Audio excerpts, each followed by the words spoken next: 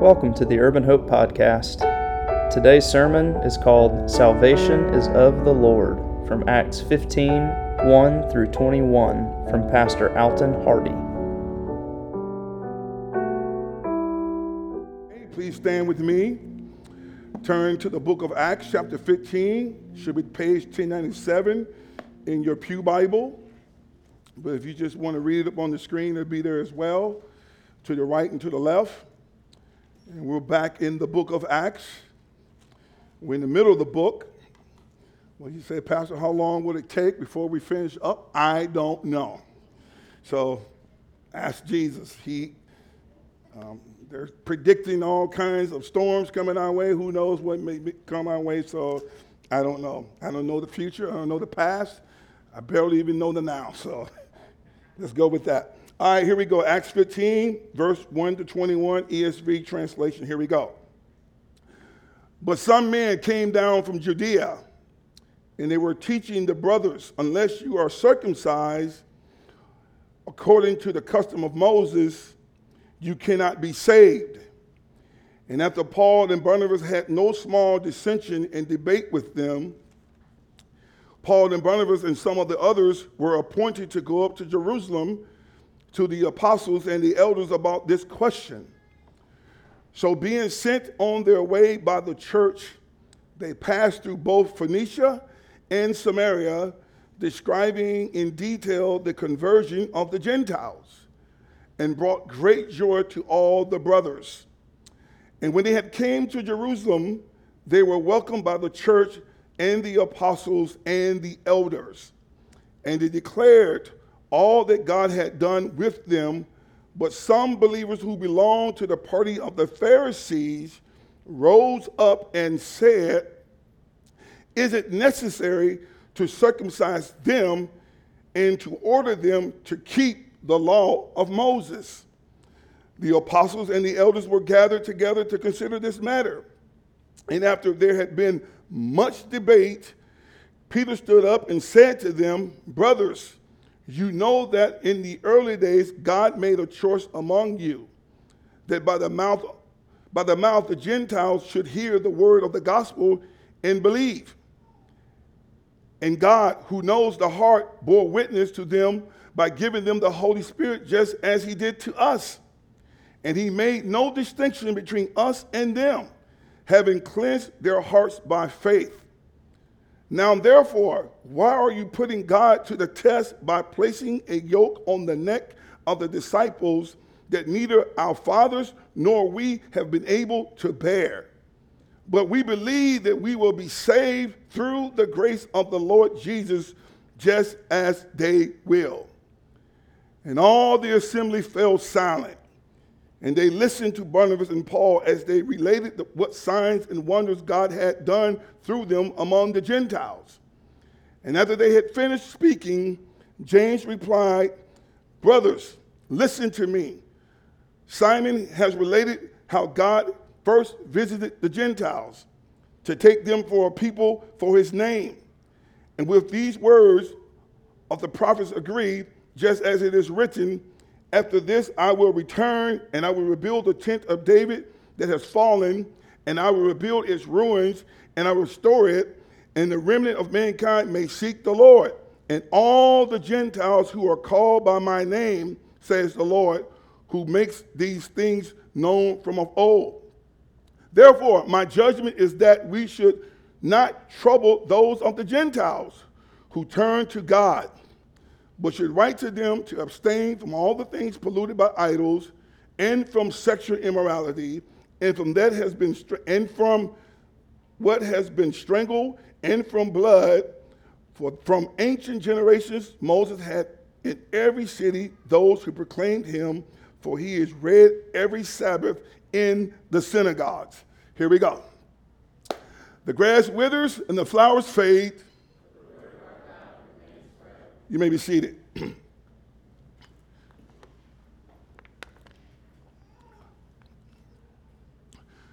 The series on the Decalogue was really beneficial to our church. All the speakers did a really fantastic job. Noah, who's the youngest of the group, Chad, and Dion. And so I want us to just give a round of applause for the great preaching and teaching that they did on the Ten Commandments.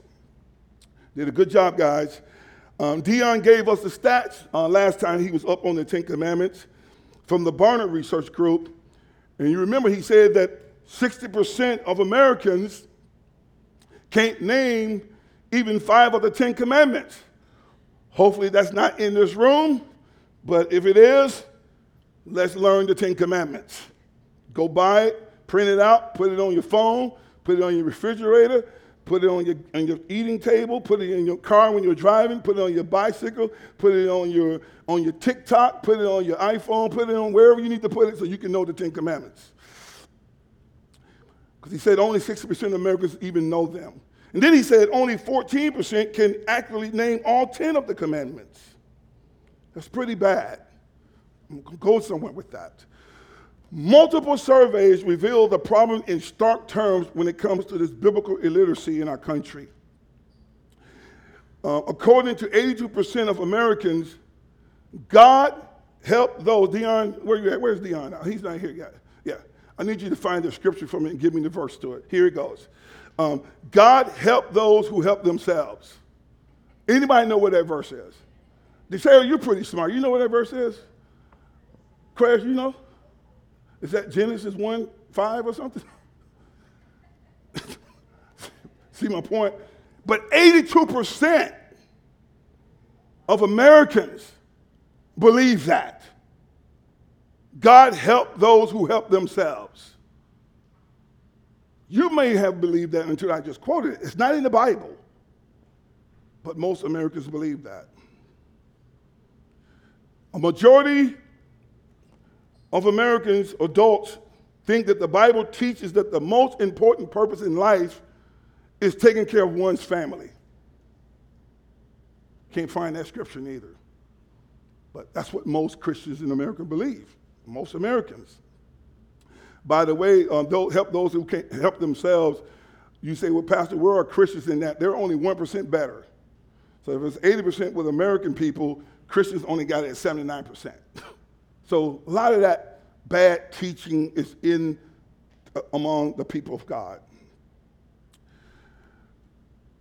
I was very intentional, or we were very intentional that we taught the 10 Commandments at this time here at HCC. Because the 10 Commandments reveals to us the holiness of God, his perfect requirement of righteousness, his character, his standards, and his glory. Hopefully what you experienced over the last few months, that none of us measure up to the commandments of God. When Chad was preaching last week on covetousness, hopefully we all felt that we all covet. If you're on Instagram and TikTok, you can't help but covet.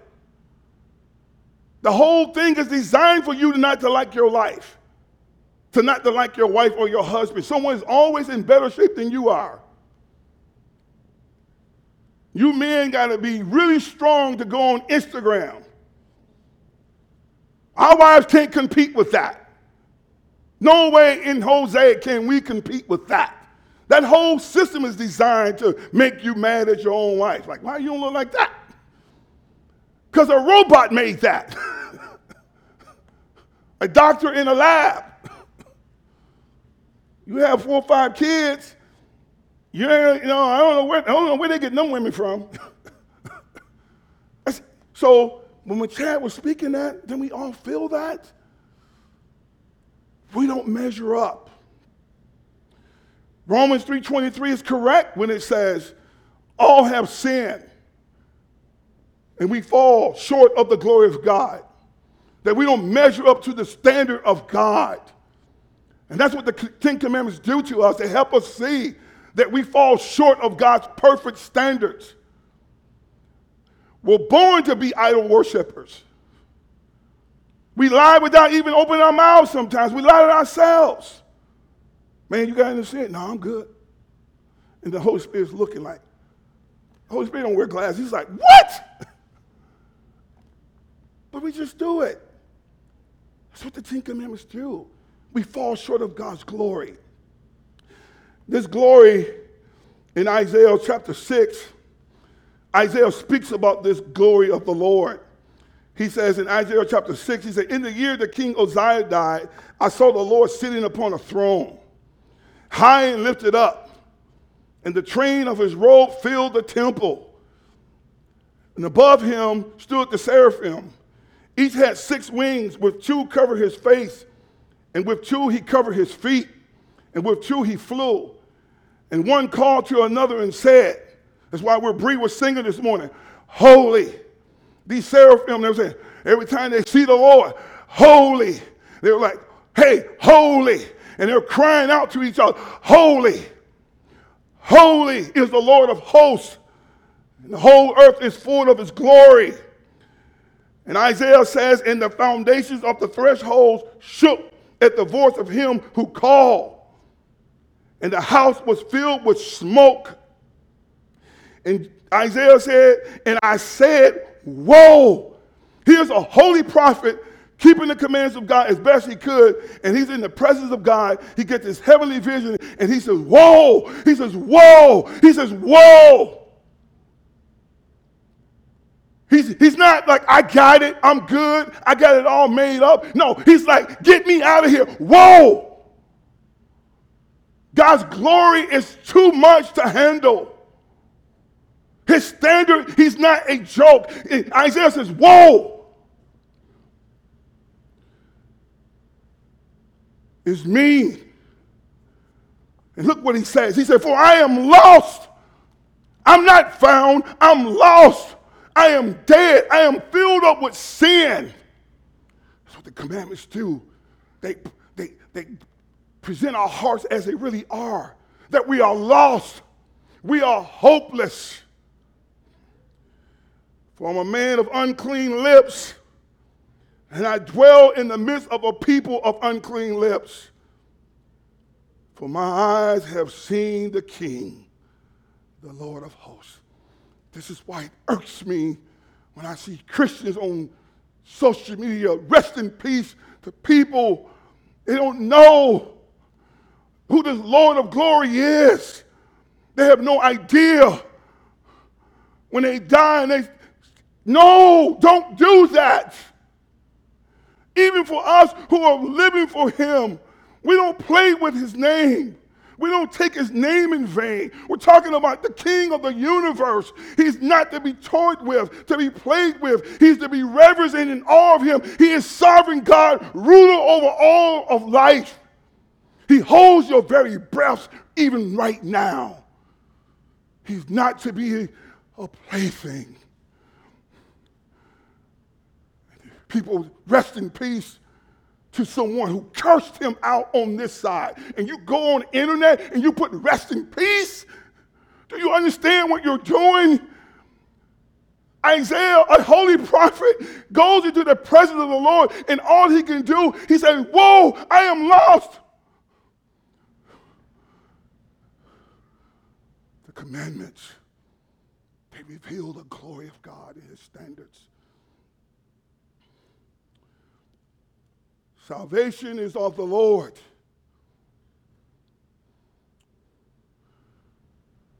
It is not from man-made rules and regulations.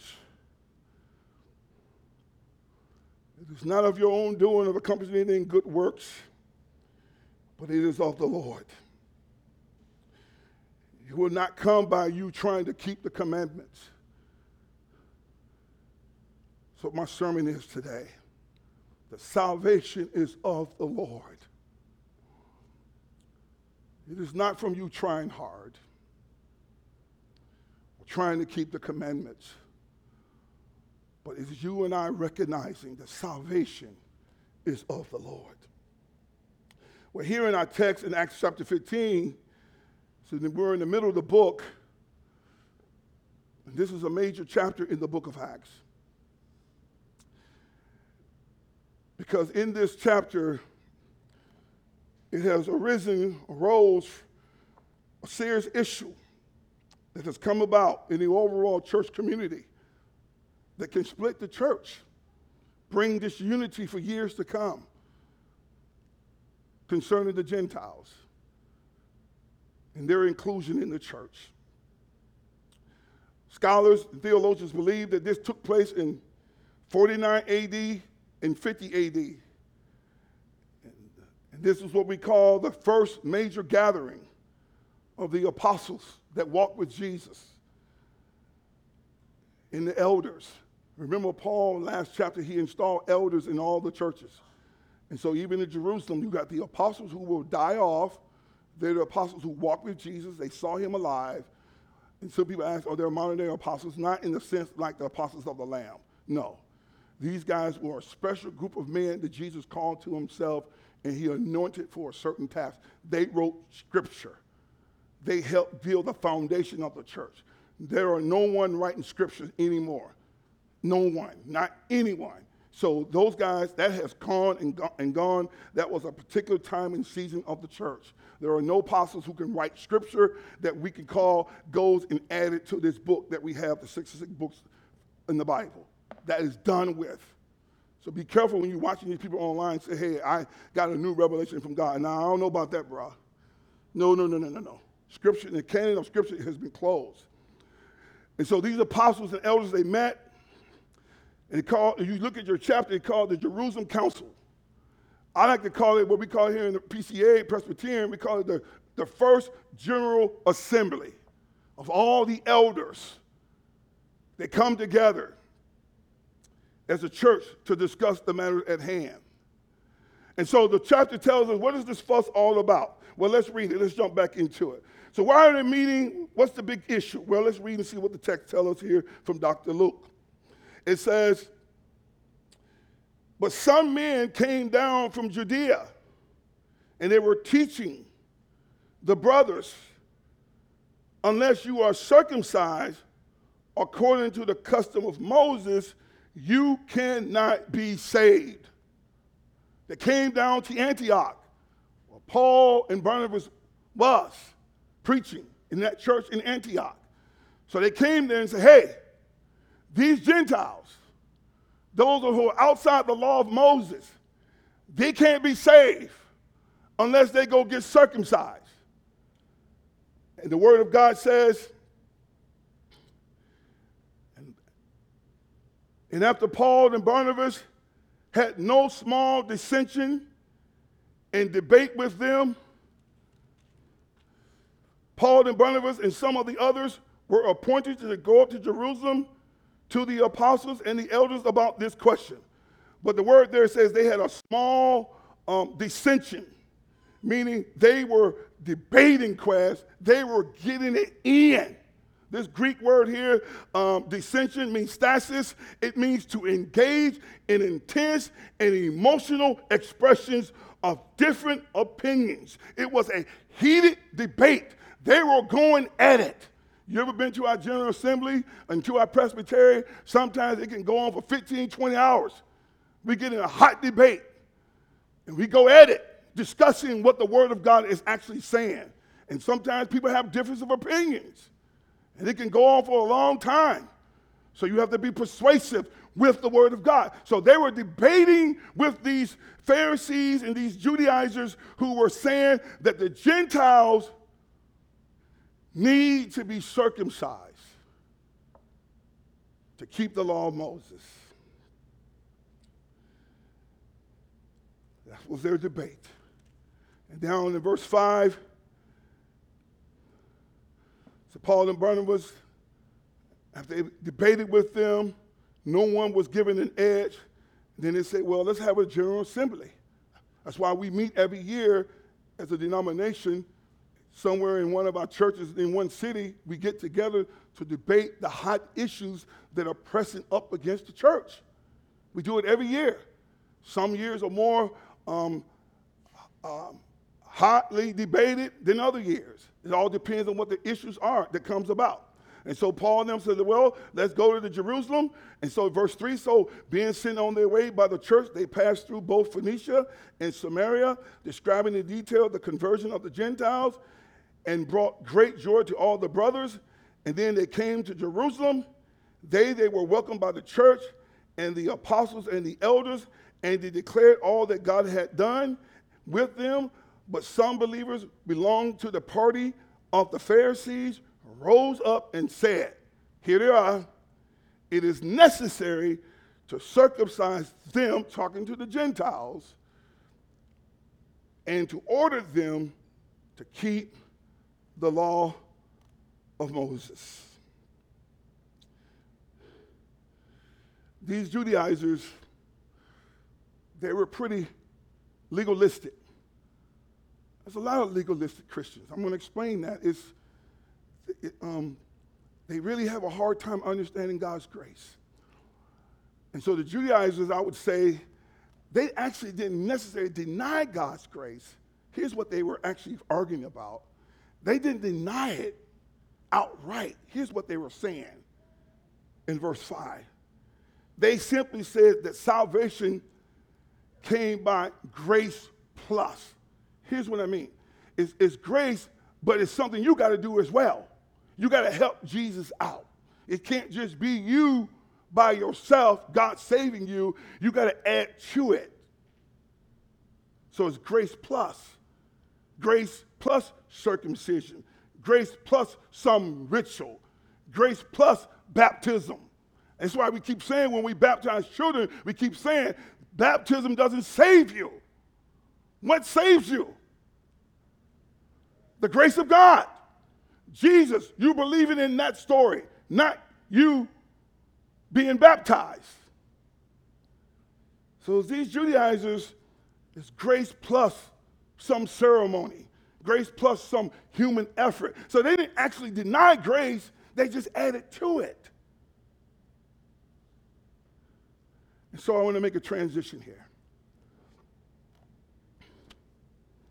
Let me be very humble, very honest, very transparent. Some of you, this may shock you, but it shouldn't, but it may. I was in my late 30s before I really started to understand the gospel of grace at a heart level. I mean that sincerely. Before I really understood it. And I'm still growing in it. I was a Nike slogan preacher, just do it mentality. I hate that kind of preaching now. I despise it.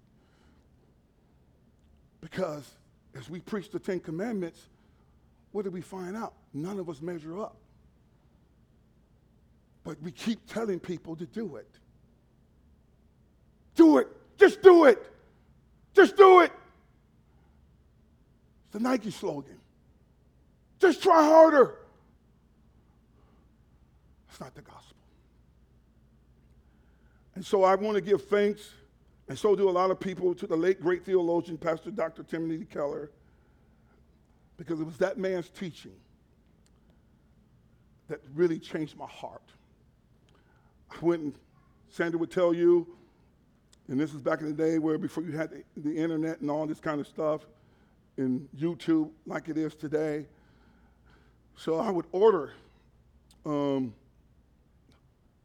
like 25 of Dr. Timothy Keller when he was pastoring at Redeemer monthly. I think it was like $2, $3 a sermon, and I would order them monthly.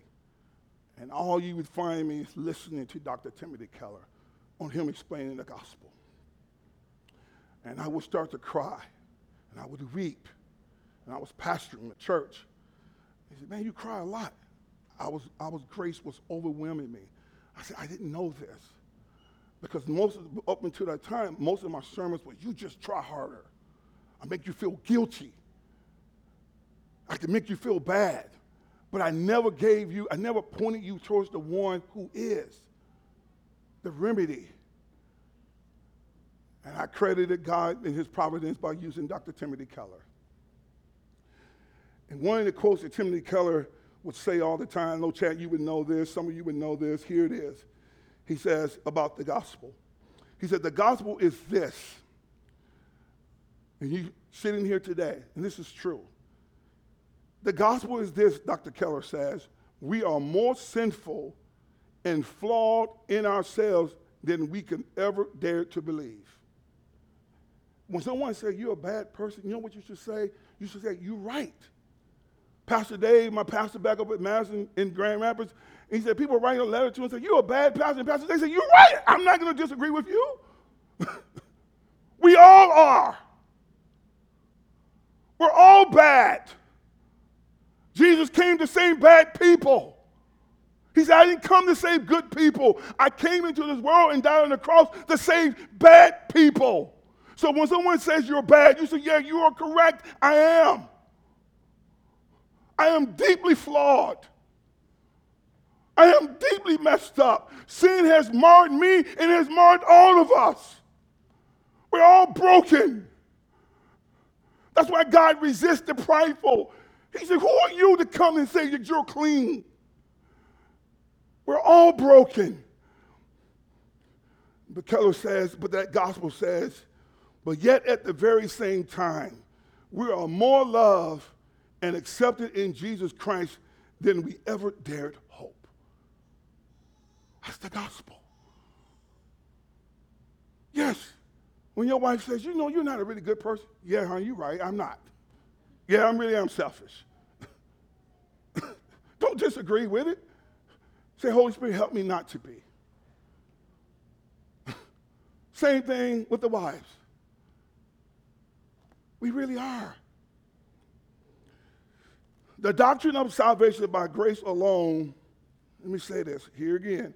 The doctrine of salvation by grace alone is one of the hardest of all ideas for the human beings to grasp. Let me say that again.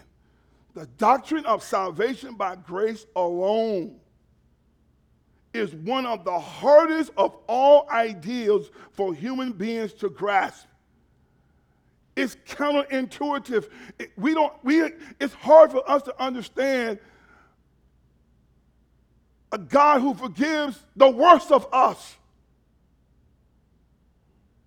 See, you got to be honest with that. If you ever go do prison ministry, you got men in there who have killed their moms. They'll kill their children. And you're trying to tell me that there's a God in heaven that will reach down and forgive that man who murdered his wife and his children? Yes. And you will see them in heaven. That goes against all of what we think about grace. We don't catch that. You got to sit with it.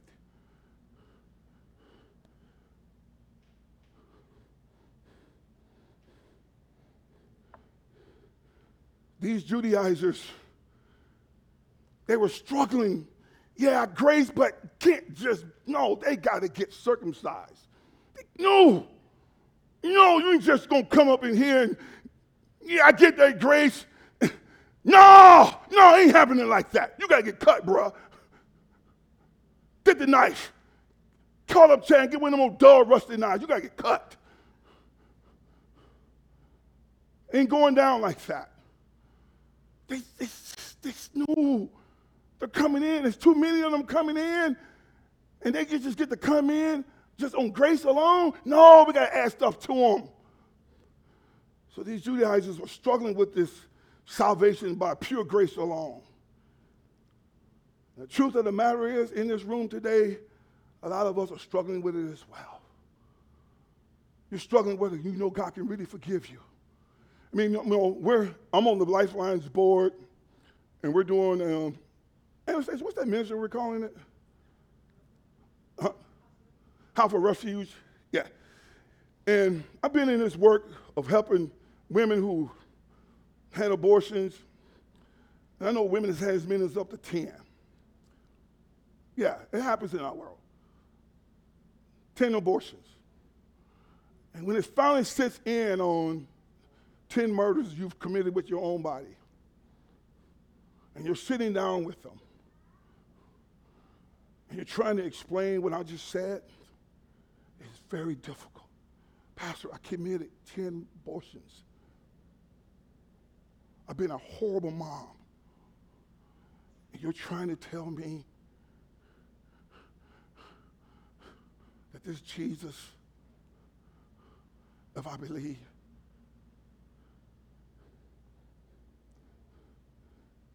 Pure grace. Man, people struggle.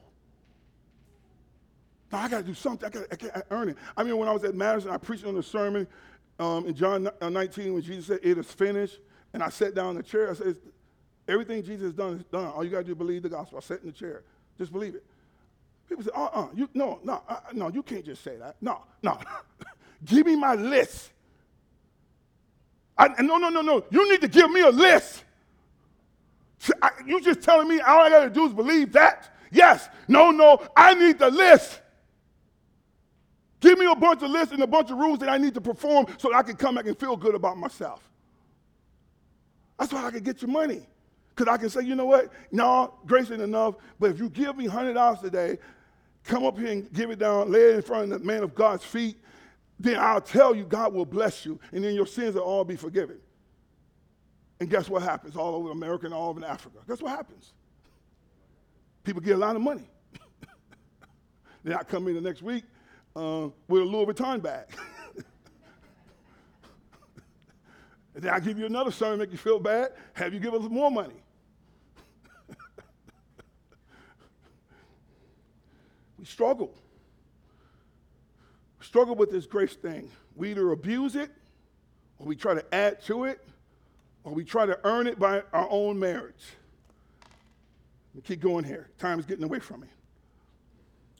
But the Word of God keeps telling us from Genesis to Revelation, where it concludes with the great multitude, Revelation 7. There was a great multitude, too large to count, from every nation and every tribe and every people and every tongue. And they are standing before the throne and before the Lamb. And the Bible says in Revelation 7 that they're crying out with a loud voice. Here's what they're saying, that all of salvation belongs to our God who sits on the throne and unto the Lamb. The Bible is constantly telling us that salvation belongs to Him. It is all a work of God in itself. And so here we're about to see these elders and these apostles. How will they handle this sensitive issue over this salvation matter? All right, Acts 15, verse 6, 6 through 11. And I want to draw out here, salvation is of the Lord, 3 applications that the scriptures gives to us here in the rest of our text. That salvation is of the Lord. Verse 6.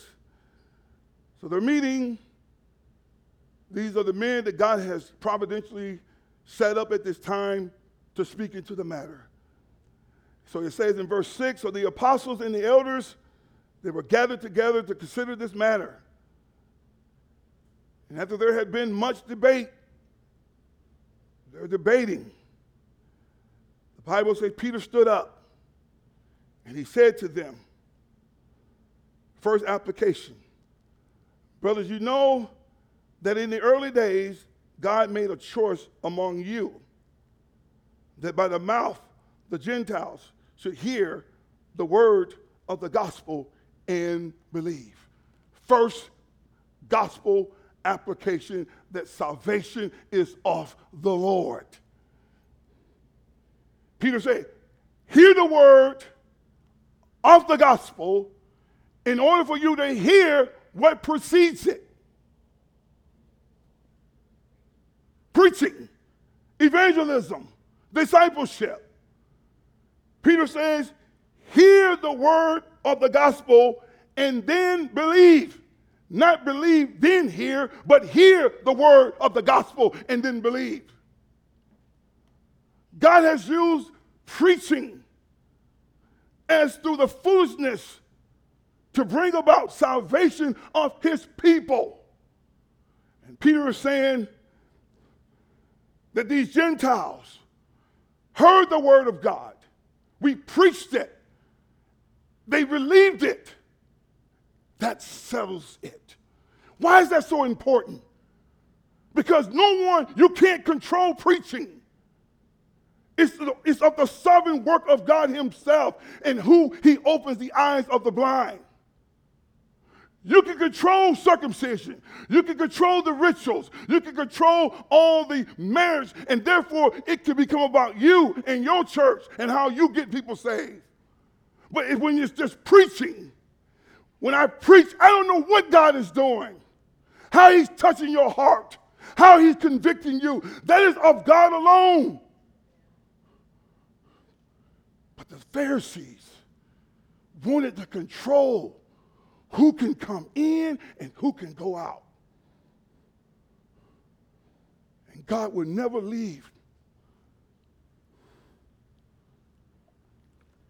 salvation up to us because he knows our hearts. So it's through the foolishness of preaching that they believe. Let's keep going. Second application. And Peter says, and God, who knows the heart, bore witness to them by giving them the Holy Spirit just as he did to us. Second application of salvation is of the Lord.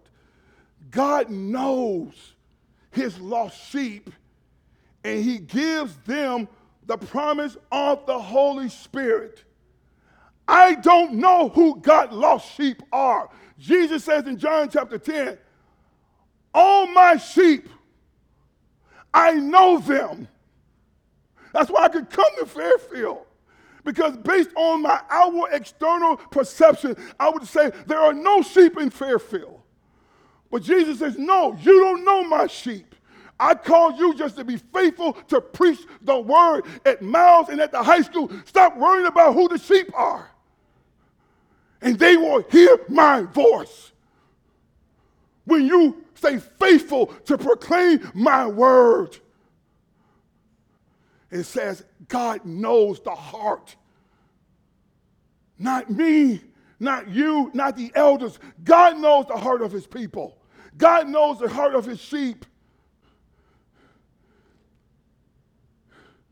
Jesus says in John 3:8, Nicodemus asking him, how should one be born again?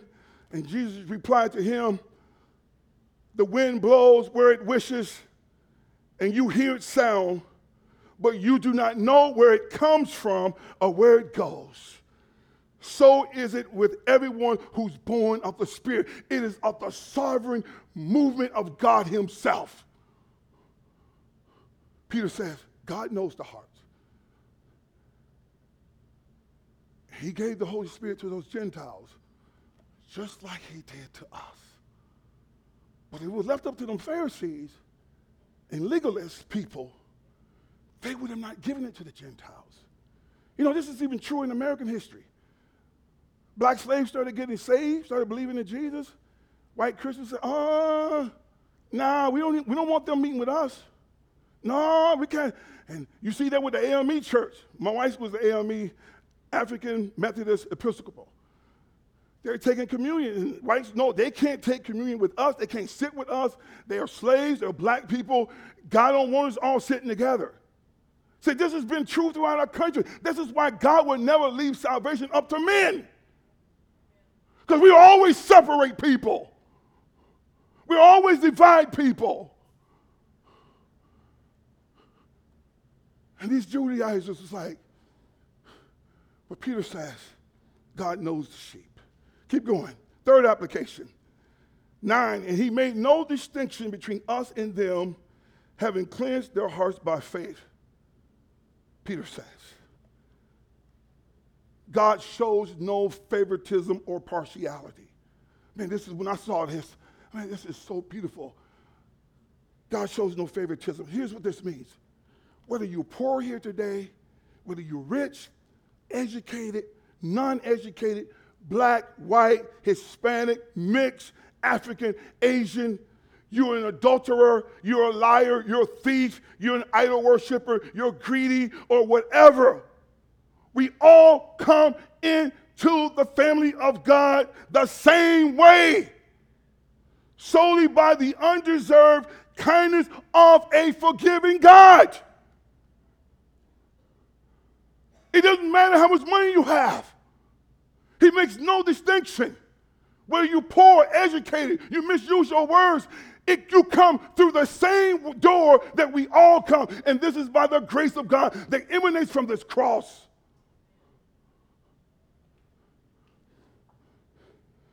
And then the last point. Now, therefore, why are you putting God to the test by placing a yoke on the neck of the disciples that neither our fathers nor we have been able to bear? Verse 11, here it is. But we believe that we will be saved through the grace of the Lord Jesus, just as they will. Peter basically says salvation is by grace alone, through faith alone. Ephesians 2:8. It's not of your works, it's not of your own doing. But I love what Peter says before that. He says, he told us Judaizers, and I'm closing on this. He says, why are you putting the yoke of the law of Moses on them, where our fathers and us, we were never able to keep it? That's why us teach the Ten Commandments. Nobody ever kept it. And so this is a hypocrisy of human hearts. Here this man sitting there, you've never kept it. But why are you putting it on them? Sometimes we like to do that to people just to make ourselves feel good, feel holy. Yeah, you may not be lying, but you're a horrible husband to your wife. See, this is what God, and I'm going somewhere with this, because here's what happens. Peter says, what are you doing? You and our forefathers. That's what the Old Testament is telling us. The Jews never kept the law. They always had idolatry in their lives. But yet here they are trying to put it over on the people of God. Then look what happens. This is good, guys, and I'm going to be done. When Peter said that,